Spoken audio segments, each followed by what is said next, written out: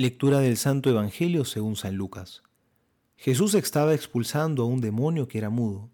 Apenas salió el demonio, el mudo empezó a hablar.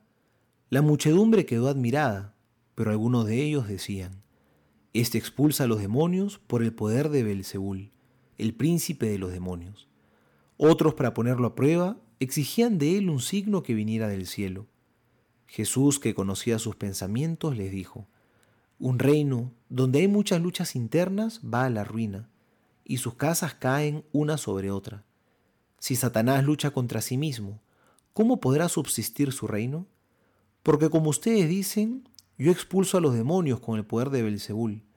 Si yo expulso a los demonios con el poder de Belzebul, ¿con qué poder lo expulsan los discípulos de ustedes? Por eso, ustedes los tendrán a ellos como jueces. Pero si yo expulso a los demonios con la fuerza del dedo de Dios, quiero decir que el reino de Dios ha llegado a ustedes. Cuando un hombre fuerte y bien armado hace guardia en su palacio, todas sus posesiones están seguras.